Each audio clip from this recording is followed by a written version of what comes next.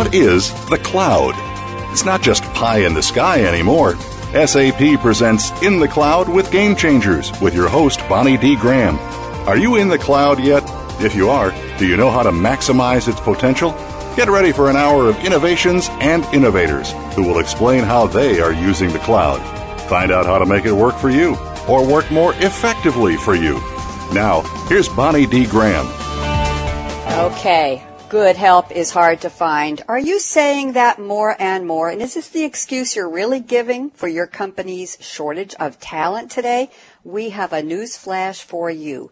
Experts say you may be the problem, not the workforce, not the job market. According to Dr. Stephen T. Hunt at Success Factors, and I quote, high-performing, highly skilled professionals want to work for companies that value and invest in them, and they will even forego some level of financial reward to work on what might be called cool stuff. That's interesting. Forego reward. I wonder we're talking about salary bonus and all the good perks just to be working on cool stuff. We'll talk to Dr. Stephen Hunt in a moment. And Kevin Wheeler at the Future of Talent Institute, and I love that name, have to find out more about his company, adds, quote, there is only a temporary talent shortage, primarily caused by a lack of imagination, and that's very interesting, and an over-reliance on yesterday's thinking and technology. Jobs need to be redesigned to meet emerging needs, attitudes, and lifestyles. Big quote, very important thoughts. We're going to talk to Kevin in a moment. And Derek Singleton at Software Advice says the future is already here. And I quote Derek, we are only beginning to see the impact that automation and robotics will have on completely altering our concepts of what people can and should do. We'll talk to Derek in a moment. So stay with us here for the next hour on In the Cloud with Game Changers to explore the topic today, bridging the skills gap. Work Redefined. I'm Bonnie D. Graham. Welcome to our second weekly series presented by SAP. Just a little clue. I said second. That's right. We have another show Wednesdays, 8 a.m. Pacific, 11 a.m. Eastern. It's called Coffee Break with Game Changers, and it's right here on the Business Channel. Now I'd like to introduce you to my special guests. We're going to hear from them briefly, find out what they meant by their quotes. But first, let's just get their voices on the air. Dr. Stephen T. Hunt is Principal Director of Business Execution Practices at Success Factors, the leading software as a service, some of you know that as SaaS, provider of business execution technology to maximize workforce engagement and productivity. Hello, Steve Hunt. How are you today? Hi, good. Thank you.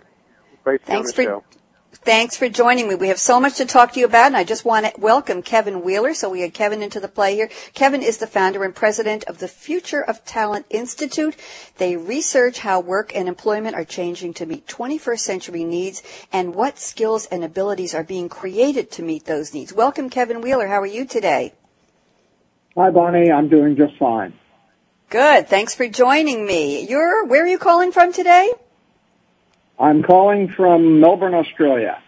Wonderful. Nice to have you on board. We are a global show, and you're proving that. And our third guest rounds out the panel. It's Derek Singleton. He is the ERP market analyst at Software Advice, a research firm that reports on technologies, topics, and trends in the enterprise. Hi, Derek. Welcome to In the Cloud. How are you today?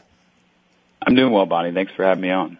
Good. My pleasure. Okay, let's get started. I'm going to start with Stephen Hunt. In the order I introduced you, let's talk about your quote. Stephen, you say high-performing, highly skilled professionals want to work for companies that value and invest in them, even willing to forego some level of financial reward to work on the cool stuff. Tell me, in your vast research and your knowledge, how did you find this out? This is fascinating, Steve. Well, it's really pretty common sense if you think about it. I mean, if we look at the skill shortage to start out with, what is causing it? There's a lot of factors, demographics, that there were fewer people born in the 70s and 80s, and we're kind of having that shortage. But one of the biggest things is technology.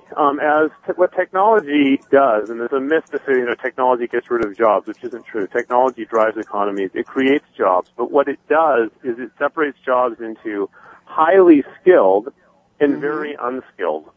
So if I use the example of like the automotive industry, it used to be that if you wanted to become a mechanic, you would start out by working in a gas station, pumping gas, and you learn how to work on a car, you get to learn how to do the engine, eventually you become an auto mechanic. Now, if you want to become an auto mechanic, you could pump gas your whole life and never learn anything about how to actually fix a car. You have to go to school because the technology has really sort of separated the jobs in the in a gas station into very, very simple and very, very complex. And that happens across all industries. And what the point that I was making is the people that are highly skilled are usually really passionate about the stuff they're highly skilled at. Mm-hmm. So like a really good mechanic is into being a mechanic. They want to work on cool cars. A really good engineer, a really good a nurse in healthcare, they want to work on interesting, challenging stuff. And that's why they're so skilled. They're motivated by the work itself.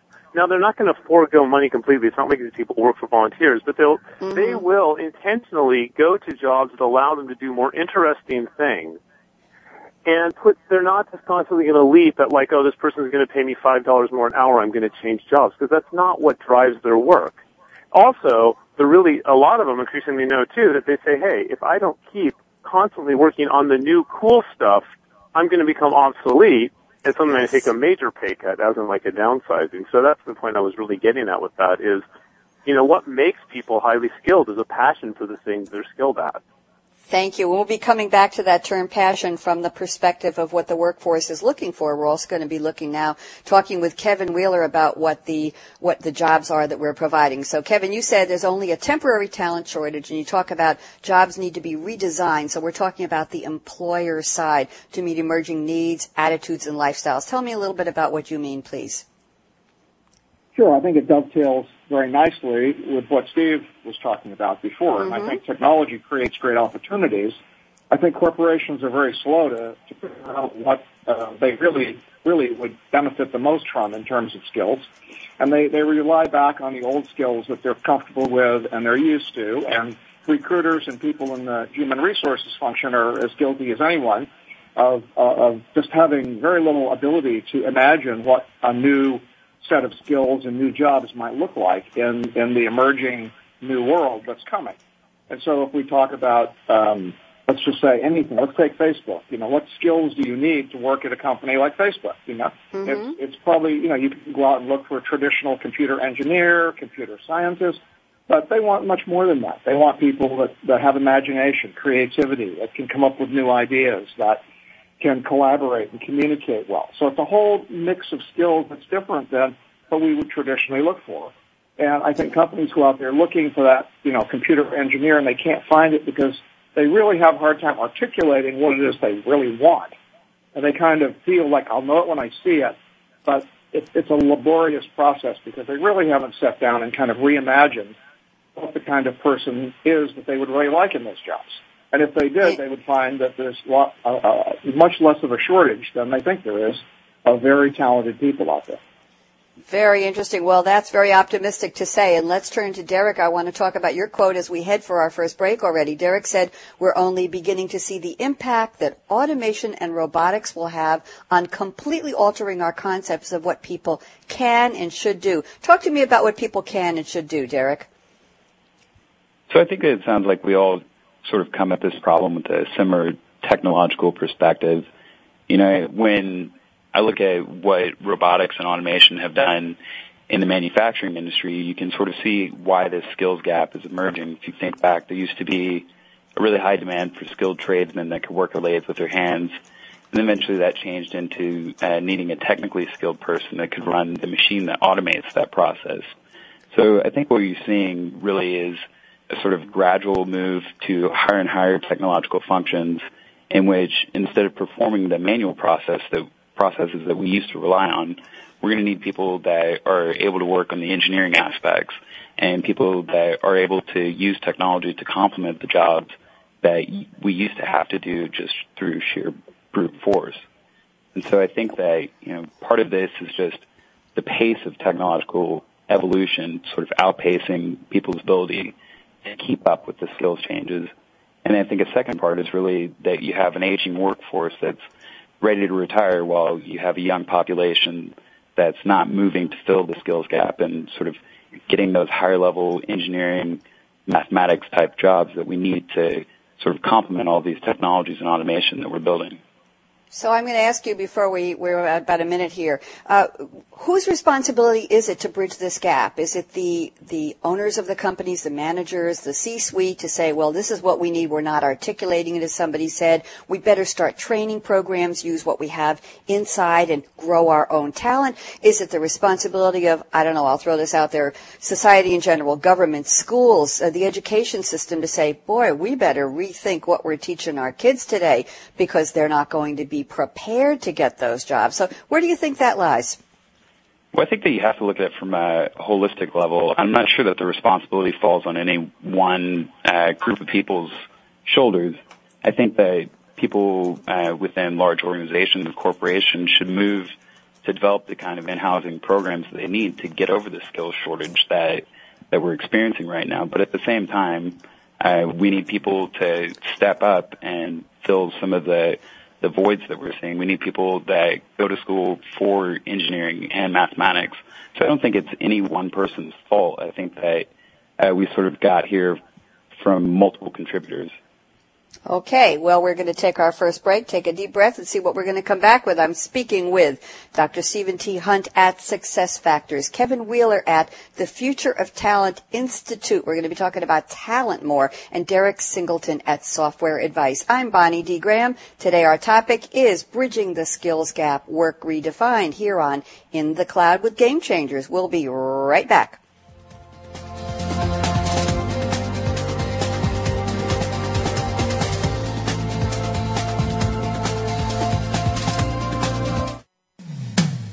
When it comes to business, you'll find the experts here.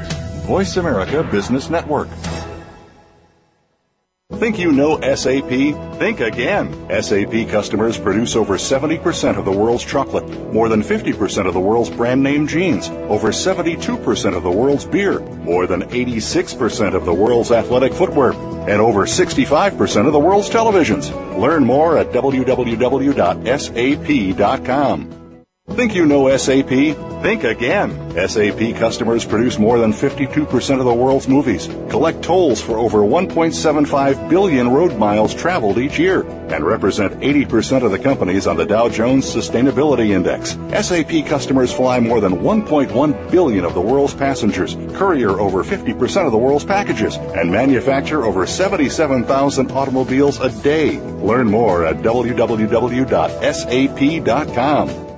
If you're a golf enthusiast and looking for some great golf properties in the desert Southwest, you'll want to make the Golf Realty Network your weekly stop. Hosted by Jane and Al Anderson, the Golf Realty Network is all about living where you play, on the golf side. You'll hear from the course pros and vendors, while the real estate side will bring you the top agents and brokers who know how to market or find your golf community home. Tune in to the Golf Realty Network, Wednesdays at 8 a.m. Pacific, 11 a.m. Eastern on Voice America Variety, and rebroadcast weekly on Voice America Sports.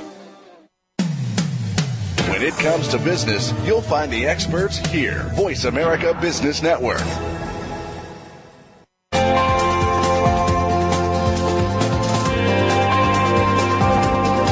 You are in the cloud with Game Changers, presented by SAP. If you have a question or comment for Bonnie or her guests, send an email to bonnie.d.graham@sap.com. You can also tweet your comments to #SAP Radio during the show. Now back to In the Cloud with Game Changers. And welcome back. We're going to pick up the thread where we left off at the break. I'm going to ask Dr. Stephen Hunt from Success Factors to talk about that big R word I threw out there, Steve. I talked about responsibility. Is that a bad word when it comes to jobs? I think it's the wrong way to think about it. Who's responsible for creating skilled employees? I like to say it's a little bit like saying who's responsible for maintaining a clean environment or a healthy economy. I mean, everybody wants it, and I think everyone plays a role in it. I think the difference is saying how much do you need it and how much are you willing to invest in your own to make sure that you have it. Particularly look at companies on skills. The companies that are doing well in this, they're kind of viewing the skill, in a way, it's really a competitive advantage because they say, look, if we can get skilled people and we can keep them, then we have them and our competitors don't. We're going to be able to build stuff or deliver services our competitors simply can't deliver.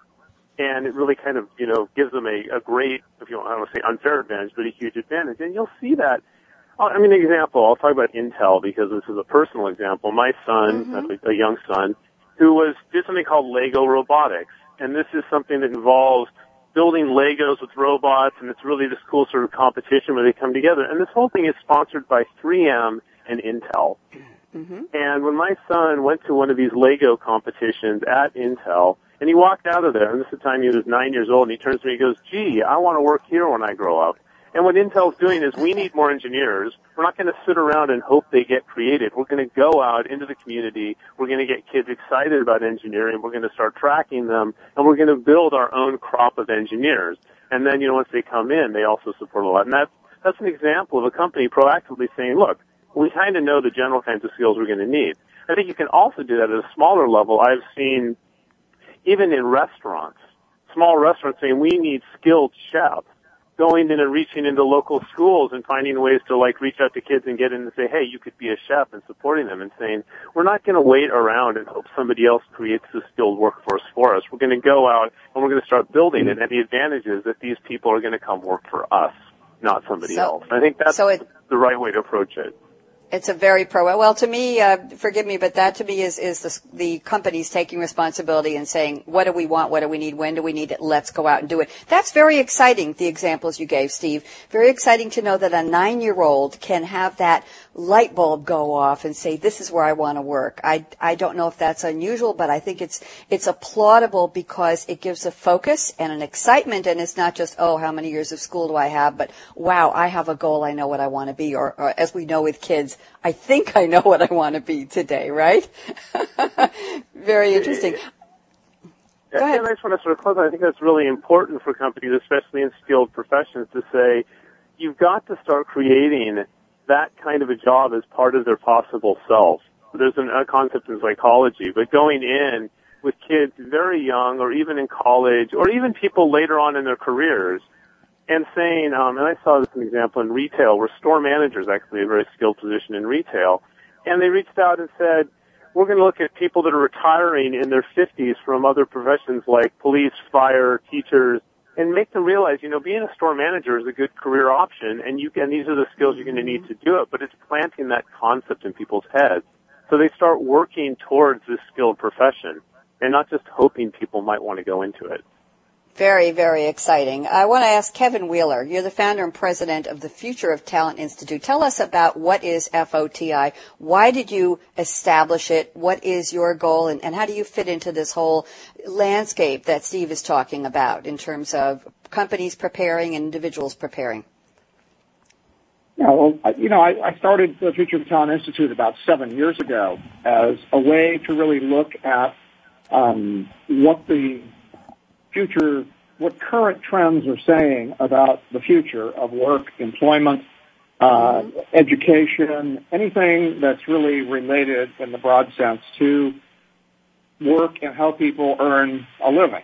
And, what was really interesting and part of the stimulus for starting this was the I guess what I call lack of imagination that I saw out there. And this real inability to do what Steve was just talking about, to create your own future, both for people and companies.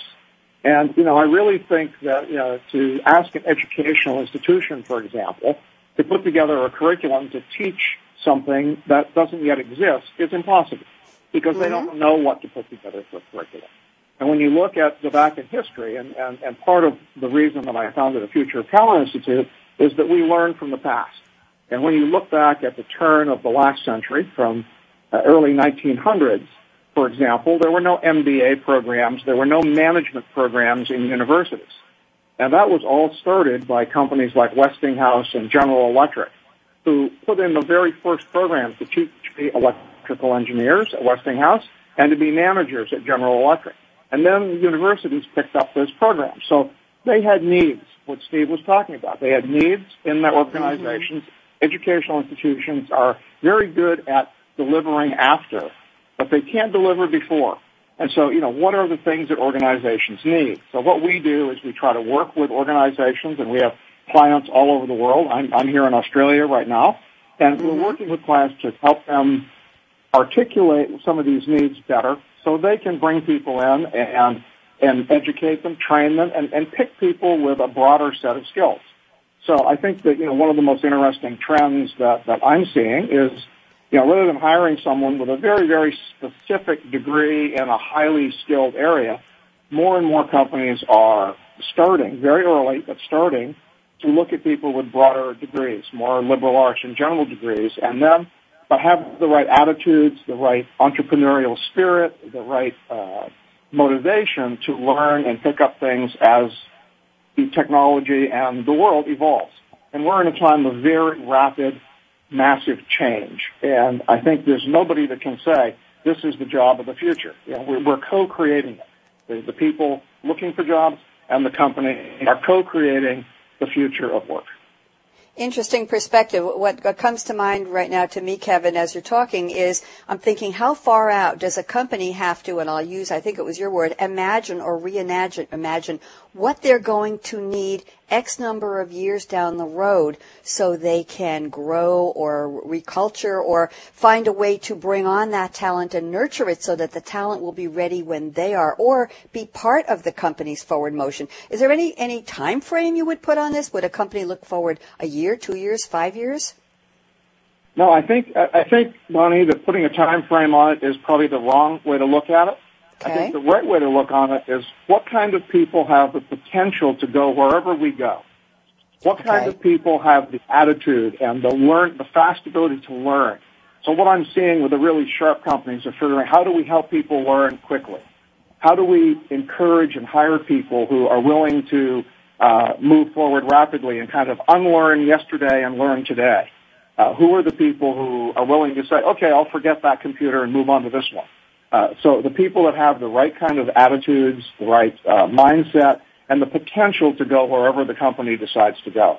But I really don't think you can put a time frame on it. You want people with broad minds and organizational leadership that has broad thinking and imagination as well. Imagination, good word. And Derek, I want to know, Derek Singleton at Software Advice, what kinds of trends are you observing? I know that you research the technologies, topics, and trends in the enterprise. What are you seeing along the lines of skills? Is there a shortage from your POV? Well, I think there's definitely a shortage across multiple industries. Some of the industries that I track really closely are manufacturing and the IT industry in general. And in the manufacturing industry right now, they have roughly 600,000 jobs that are going unfilled because they don't have people that have the right skill set. But what's interesting is what Kevin was talking about is that you don't necessarily need to look for these hard skills, and that people, if you find somebody with the general talents, leadership skills, and mindset, that you can sort of build in the set of skills that you're looking for, which is something that I think everybody's sort of talking about. And to me, this is one of the big ways to overcome the challenges. So, for instance, in the manufacturing industry, one of the ways that they're overcoming this is they're implementing in-house training programs. They take people that don't necessarily know how to run machine robotics, but they're very good at problem solving. They have very good skills in critical analysis. So then that type of person you can take and then you can mold them into the exact sort of skill set that you're wanting and needing. And I think that that's going to be the real key towards moving past this issue.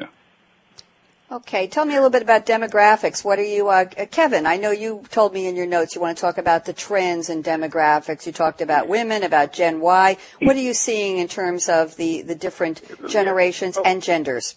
Oh, Bonnie, I'm sorry. Just before we move on, I have a quick comment that I want to say on both what Kevin and Derek said, because I think there's something that ties into that they're getting at. I think, one, I do think that how important hard skills are in that time frame depends a lot on the industry. Some industries, you get into like utilities or healthcare, there's very hard skills that, we basically know 5-10 years from now we're going to need these specific technical skills or some foundation of them. And there's, I think, longer workforce planning absolutely makes sense. And in fact, they do that. I mean, one of my favorite quotes is from an oil company executive who says, they plan 40 years in the future. They go, we see governments come and go. These have a whole different time horizon because it's a more long-linked industry. So I do think it depends on industries.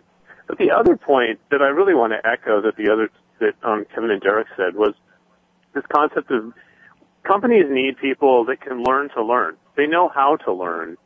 And if you look, though, what causes difficulty for a lot of people staying in the workforce and keeping up this pace is having some foundational cognitive abilities, if you will. For example, mathematics is a good example. Mathematics, learning how to sort of master advanced mathematics, it's not that you're going to use that mathematics, but it makes people very comfortable with the level of abstract reasoning, what allows you to learn other things. Just the same way that becoming very good at writing, it's not that you're going to write a lot in your job, but if you're good at writing, you have an ability to manipulate verbal information and language that allows you to learn other things and do other things. So if you don't get to a certain level of mathematical and verbal reasoning ability, and I think that's what school is really important, then people really limit what they're able to learn on their own. And companies increasingly are creating environments where they're saying, we're going to bring you in and we're going to give you lots of opportunities and resources to learn on your own, but you have to be able to learn. And the people that aren't able to keep up with those changes because they didn't get the foundational cognitive skills really, really are struggling. And you're seeing that in our economy. You're seeing very long-term unemployed. And if you start diving into those long-term unemployed, often it's people that, are lacking sort of a foundational set of cognitive skills that enable them to learn on their own complex concepts. So are we creating a great divide here of the people who are in a position to learn and willing and have that broader mindset to embrace the new concepts and work skills versus the people who are already on that track and they know and they get it and they have their eye on the job? Are we widening that gap? That is the fear. I don't want to say that we are, but I think it's something that everyone in the back of their mind is that are we creating basically a permanent underemployed class in the United States. Yeah. Which is a real concern, and it does go back to, it's hard to learn how to do things like computers if you don't have some certain level of mathematical familiarity, and a lot of people were not getting that in our schools, and so that is a real concern. It's getting people up to almost like cognitive literacy level. Mm-hmm. Interesting point. We're at our halfway break, believe it or not. I'm speaking with Kevin Wheeler, Derek Singleton, and Steve Hunt. Great panel, great ideas. We're talking about, is there really a gap in skilled workforce, and what do we do about it, or are we just not being imaginative enough? When we come back, I'm going to ask Kevin Wheeler to talk about his quote to me, Bonnie. He said, demographics will not be kind to traditional thinking about jobs. We're going to talk about Gen Y. We're going to talk about women in the workforce. Can't wait to hear that one. And we're going to talk about the themes of health, happiness, and sustainability in the 21st century. I'm Bonnie D. Graham. You're listening to In the Cloud with Game Changers, presented by SAP. Don't even think of touching that mouse, or however you're listening to us. We'll be right back.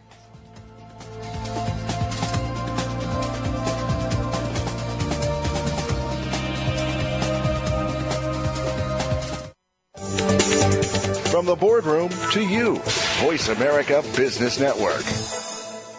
Think you know SAP? Think again. SAP customers produce more than 52% of the world's movies, collect tolls for over 1.75 billion road miles traveled each year, and represent 80% of the companies on the Dow Jones Sustainability Index. SAP customers fly more than 1.1 billion of the world's passengers, courier over 50% of the world's packages, and manufacture over 77,000 automobiles a day. Learn more at www.sap.com. Think you know SAP? Think again. SAP customers produce over 70% of the world's chocolate, more than 50% of the world's brand name jeans, over 72% of the world's beer, more than 86% of the world's athletic footwear, and over 65% of the world's televisions. Learn more at www.sap.com. Voice America Business Network, the bottom line in business.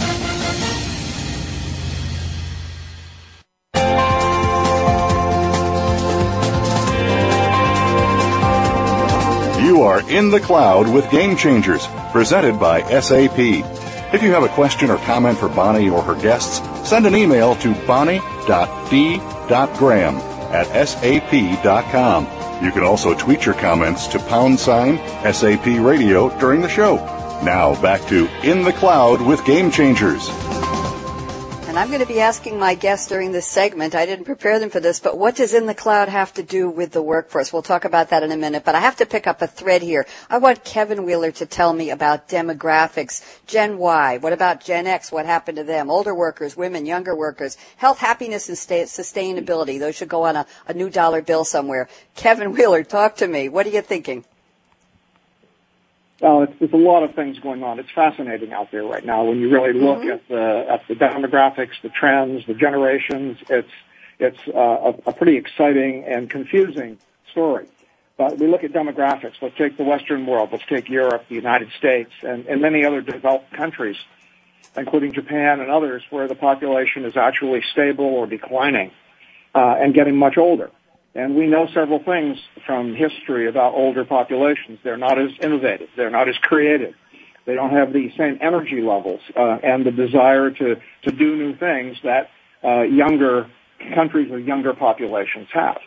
And then if we look at the Asian countries, particularly Southeast Asia, India, and we also, if we look at South America and Africa, you see a much younger population, full of excited and much better educated people than they have been in the past, who are probably going to become much more significant players in what kind of jobs are created and what the future looks like. And we've had a future pretty much dictated by the Western world, and we've had an inordinate influence on all the world, and I think that's going to start to shift a bit over the next decade or two. And we're going to see the influence of Asia and Africa and South America rising significantly. So that's the first trend. The second big trend is just population in general in the world is stabilizing, and some projections even have it potentially declining over the next 20 to 30 years.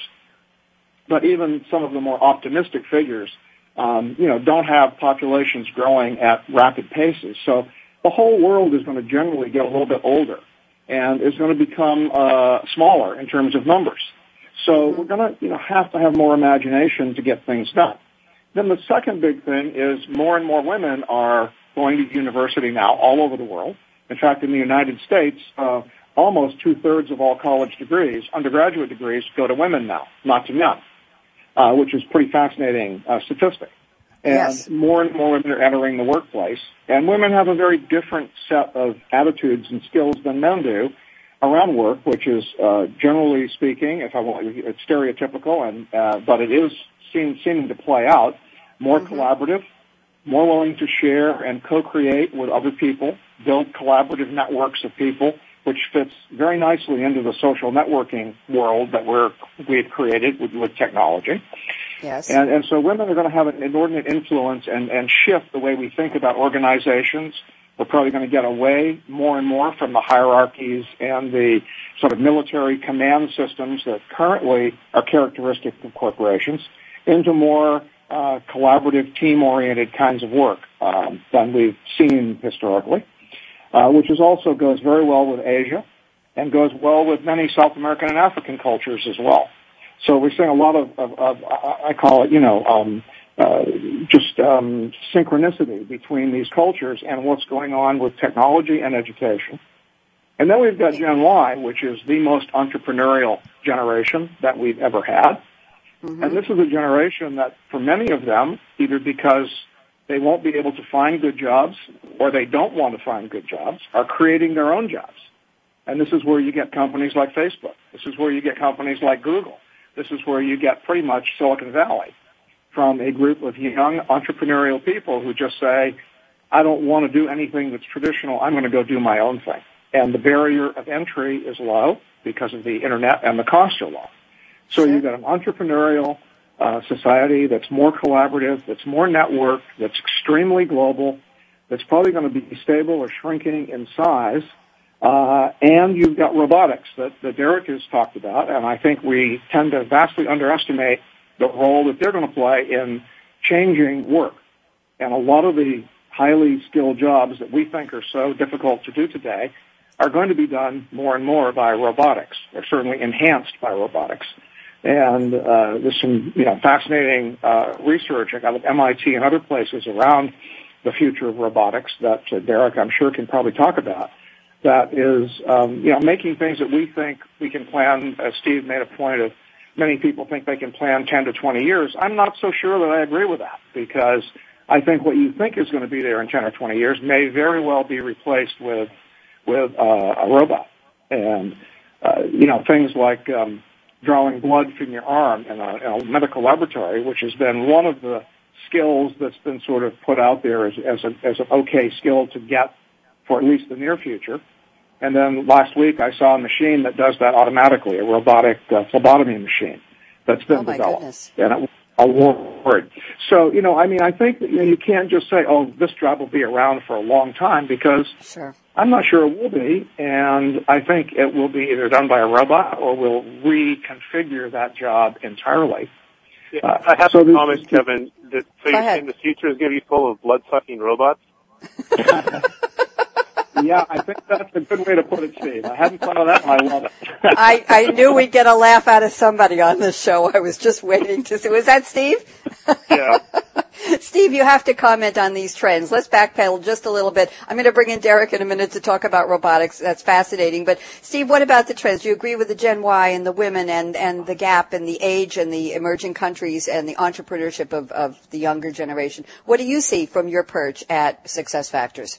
I agree with everything Kevin said except for the Gen Y, which I think is overblown. I think there's more of an entrepreneurial mindset, but when you start looking at the research, it's not because people were born in a certain year that they act that way. It has to do more with the economic environment that they're in. Certainly communication styles are probably different across ages, but that even seems to be more influenced by the kind of job you have and where you live than your age when they start dialing into. I think that I don't necessarily agree with the generational stuff, but everything else Kevin said I totally agree with. And I think one of the things that's, going back to, about cloud technology and how does this, in the cloud. One of the things that's really happening, too, with skilled work is knowledge is becoming, because of technology, a very mobile commodity. Mm-hmm. There are people, let's go to the healthcare, there's radiologists, in India that now reads x-rays in the United States. It used to be, if I was a skilled worker, what would make me employable was I had certain unique skills in a certain geography that other people didn't have. But now geography increasingly just doesn't make a difference. So you have to have unique skills that other people want, and they have to be good enough, and they have to be priced enough that you're not going to be outcompeted by somebody with the same skills somewhere on the other side of the world. So that's the threat side. But the opportunity side of it is also the other way around. For example, I live in Portland, Oregon. I could not have lived in Portland, Oregon 15 years ago and do what I'm doing now. There wasn't the local market, but that's because I don't serve the local market in Portland, Oregon. I serve the market around the whole world through SAP, and I get on calls around the whole world. And I love it because I'm able to do this job, but I'm able to live where I want because I can deliver my skills virtually. And that is really changing the market. I think it's something that I would say people need to be thinking about on the business side, always saying, is there a way we can tap into skills in a different way? And I think what Kevin said earlier, saying, let's get away from the idea of people have to work in an office in a certain place. Let's think more broadly about what specific skills do we need them? Do we need a full-time employee for that, or could we find somebody part-time anywhere around the world, thinking more broadly about how you sort of comprise your workforce? And on the employee side, people have to be on the positive side saying, hey, if I have a unique skill and a capability, I can sell it anywhere. And I can think more broadly about the world really is your opportunity now, but you have to approach it with the right mindset. I think we have to get a T-shirt. The world really is your opportunity. I like that slogan, Steve Hunt, and I'll attribute it to you. I have a tweet here from Malcolm Kimberlin at SAP, my colleague who helps to book great talent like the three of you for the show. And he says, and I quote Malcolm, as an older quote-unquote worker, and I won't tell his age, I can tell you without a doubt I work circles around the youngers with more creativity and excitement. So there you go. And he does. Tireless. So we're heading for another break. I hear we have 2.758 minutes left till the break. Thank you for that, Steve. Derek, D is being very creative on the engineer side today. He wants to stick around. Derek, robotics. We've been throwing that word around. Do you want to comment before we go to break? Go ahead. Well, actually, I think I've said quite a bit about robotics, and I kind of wanted to comment on this Gen Y thing since I'm actually, that's my generation. Welcome. I think that this idea of Gen Y being more entrepreneurial is very good, and it's certainly becoming the next Mark Zuckerberg or the next Larry Page, at Google is definitely something to aspire to. However, I think that there needs to be a little bit of reality thrown into the mix, and people should also understand that taking on that kind of entrepreneurial spirit also comes with a lot of risk. And I would say, actually, that there are a lot of people in this generation that are currently unemployed, and, perhaps they eventually want to become the next Mark Zuckerberg, but right now they're looking to, get value out of their degree. So I don't think that this necessarily has to be this immediate, very high-level goal to reach out to. I think that really this generation needs to sort of understand that not everybody's going to make it to the top, but, you should definitely try to follow your aspirations. But sometimes, it's just about filling sort of the gaps in employment that exist right now.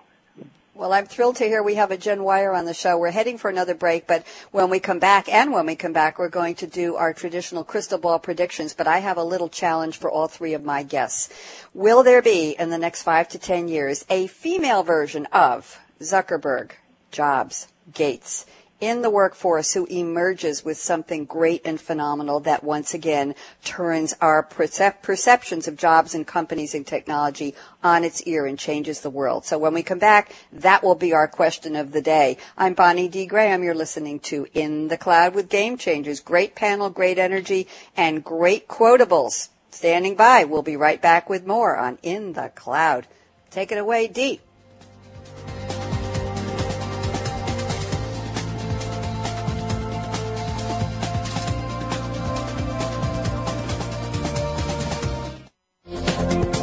The business community's first choice in Internet Talk Radio. Voice America Business Network.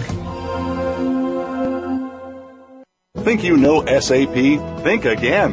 SAP customers produce over 70% of the world's chocolate, more than 50% of the world's brand name jeans, over 72% of the world's beer, more than 86% of the world's athletic footwear, and over 65% of the world's televisions. Learn more at www.sap.com. Think you know SAP? Think again. SAP customers produce more than 52% of the world's movies, collect tolls for over 1.75 billion road miles traveled each year, and represent 80% of the companies on the Dow Jones Sustainability Index. SAP customers fly more than 1.1 billion of the world's passengers, courier over 50% of the world's packages, and manufacture over 77,000 automobiles a day. Learn more at www.sap.com. When it comes to business, you'll find the experts here. Voice America Business Network.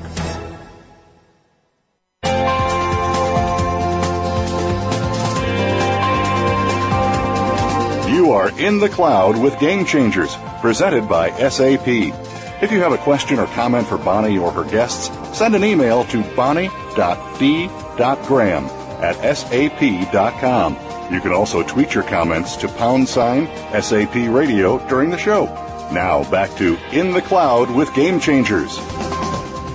Well, I can tell you it's looking very bright and cheery in the cloud. I've got a great panel today. We're talking with three very smart guys, and you're going to hear their predictions now. We're going to look ahead 5 years, at least I think it's going to be 5 years. Change the time frame if you want. We'll start out with Steve Hunt from Success Factors. And don't forget my special question about is there going to be a female Zuckerberg, Job, or Gates coming down the pike. So, Steve, what do you see in the workforce, skilled workforce, and jobs in or out of the cloud in the next 5 years? I think we're going to see just increasing paces of change and globalization. I think that we're going to find the where you live becomes less and less important as far as the kinds of jobs you have, especially when we get to the skilled professions.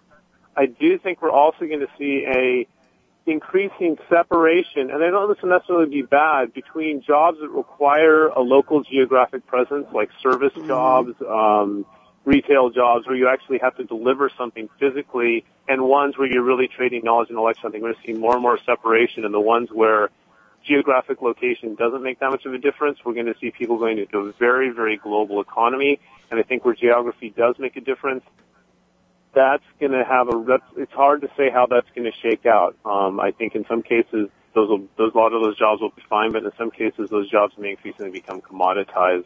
And I'm not quite certain what's going to happen. I think it's going to vary a lot depending on different countries, since different countries have very different attitudes socially about what in the United States we might call hourly work. You know, the way waiters are treated in Europe is much different than how waiters are viewed in the United States, for example. And I think it's going to be really interesting to see how that plays out long term.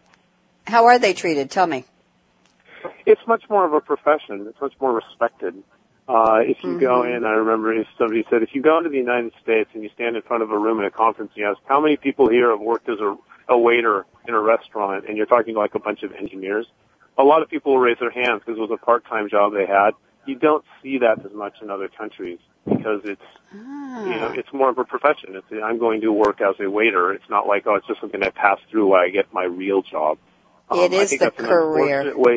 Yeah, I think it's an unfortunate way of thinking about it, by the way, because I've done a lot of work in the casual dining industry, and it's a very, important profession. But in the United States, we've had, I guess, arrogance would be the right term towards certain jobs. And it's a throwaway. That's true. Job snobbery. Okay, thank you, Steve. Let's talk to Kevin Wheeler. Predictions, please. Okay, lots of things. I think we have to divide the world into two pieces: the developed older world and the new emerging world, and they're kind of different in what the projections are probably going to look like. But taking the world that we live in and that we're familiar with, I think you're going to see people working very differently than they do now. To echo Steve, they're going to be working part-time, sometime from home, from an office. It's going to be a very eclectic workforce that's going to be much different than that looks today in terms of how people get work done. And what is considered to be work is going to change significantly over the next few years. You're going to see a lot more entrepreneurial activity. You're going to see far more people doing things on their own. Every recession has increased the number of 1099 people, which in the U.S. means those who are, paid self-employed. And we're seeing, if you talk to any of the staffing agencies, you see a tremendous rise in self-employed people. And more services to manage their career and help them manage their lifestyle.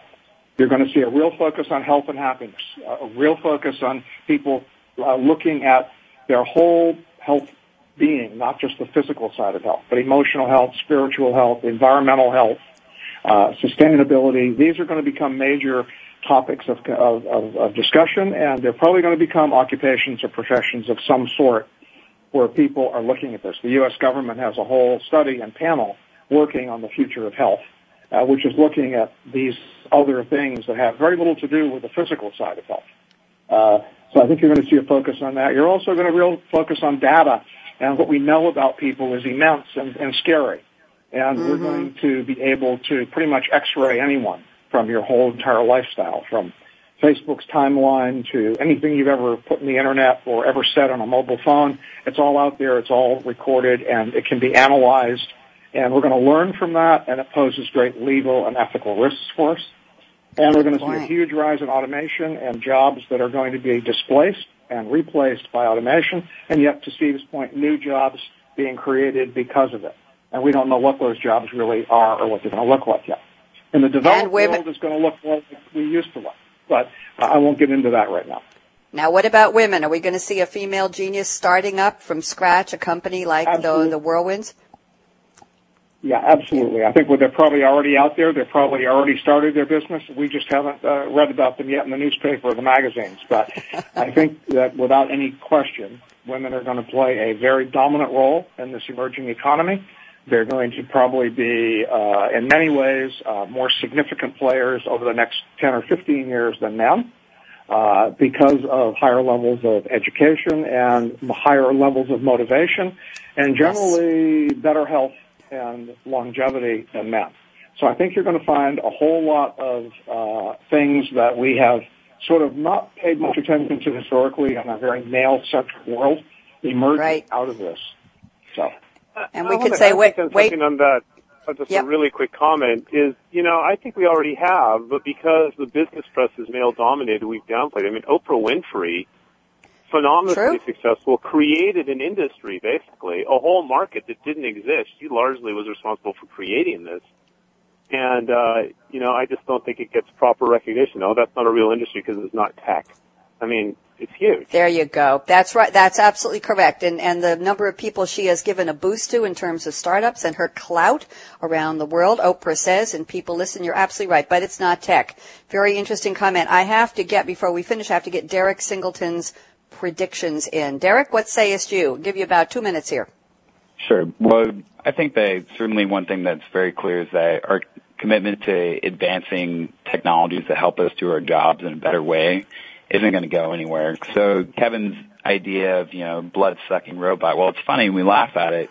I think that's a very near and real possibility. And as our technology keeps changing, it'll undoubtedly accelerate to a point where effectively managing things like machine automation and the cloud technologies that are going to become part of our daily work life are going to be the actual skills that we need. And I think that this will continue to drive changes in the workforce, and hopefully, since we're already having this discussion, we won't be talking 5 years down the line about how we can overcome the skills gap and adapting to these new changes. And I think that what's encouraging is that we have a lot of really talented people working on this issue, and I think that we're heading towards a more agile workforce as a whole. Thank you very much. And now it's time for me to give some predictions of my own, because I want to tell everybody what's coming up next on this show and on our Coffee Break show. So next week, Thursday, June 7th, can you believe we're heading toward the end of the first half of 2012? Don't tell me, please. Too fast. Virtualization in the private cloud. June 14th, me and my shadow. No, I won't sing the old song. We're going to be talking about Rogue IT. Focus on Rogue. And on our Coffee Break show, Coffee Break with Game Changers, Wednesdays, right here on the Business Channel, 8 a.m. Pacific, 11 a.m. Eastern. Next Wednesday, June 6th, multicultural customer experience, marketing around the globe to different cultures. How do you put it all together? And June 13th, we'll be talking about retail banking of the future. Couple of thank yous to Patricia Harris, Joan Sherlock, Malcolm Kimberlin, and Greg Chase, and our team at the Business Channel. I think we have about a minute left. Woohoo! So let's do a 30-second each on the clock. Steve Hunt, wrap up on our topic of skills gap, work redefined, real fast. What do you say? The globalization that Kevin's mentioned is going to be huge. I would say if I was trying to look at the future of the economy on skills, it's to look in the developing nations and the emerging nations. And I think the biggest thing is that people need to be aware, as companies, we need to create environments that allow people to learn, and we need to make sure we're hiring people that know how to learn. Thank you. Kevin Wheeler, I give you 20 seconds. We're counting down. Okay, I'll just say one thing. It will be about education. I think we really need to move more away from specific occupational learning and education and broaden into more general and liberal education. Believe it or not, I think the liberal arts degree is the most useful degree you can have. Good. Then I'm glad my dad helped me pay for mine. And let's finish up with Derek Singleton. What do you say? I give you 15 seconds. Sure. Well, I think the main takeaway for me is that there's no single piece of the puzzle that's going to solve this problem. We need education, we need industry, and we need individuals all working together to sort of get over this issue that we're facing. Thank you very much to Stephen Hunt, Kevin Wheeler, Derek Singleton. You've been a great panel. Thank you for joining me for this hour of In the Cloud with Game Changers. We'll be back next Thursday with much more here on In the Cloud. I'm Bonnie D. Graham. Have a great week and go do something wonderful in the cloud. It's pretty bright up there. We'll see you next week. Bye-bye.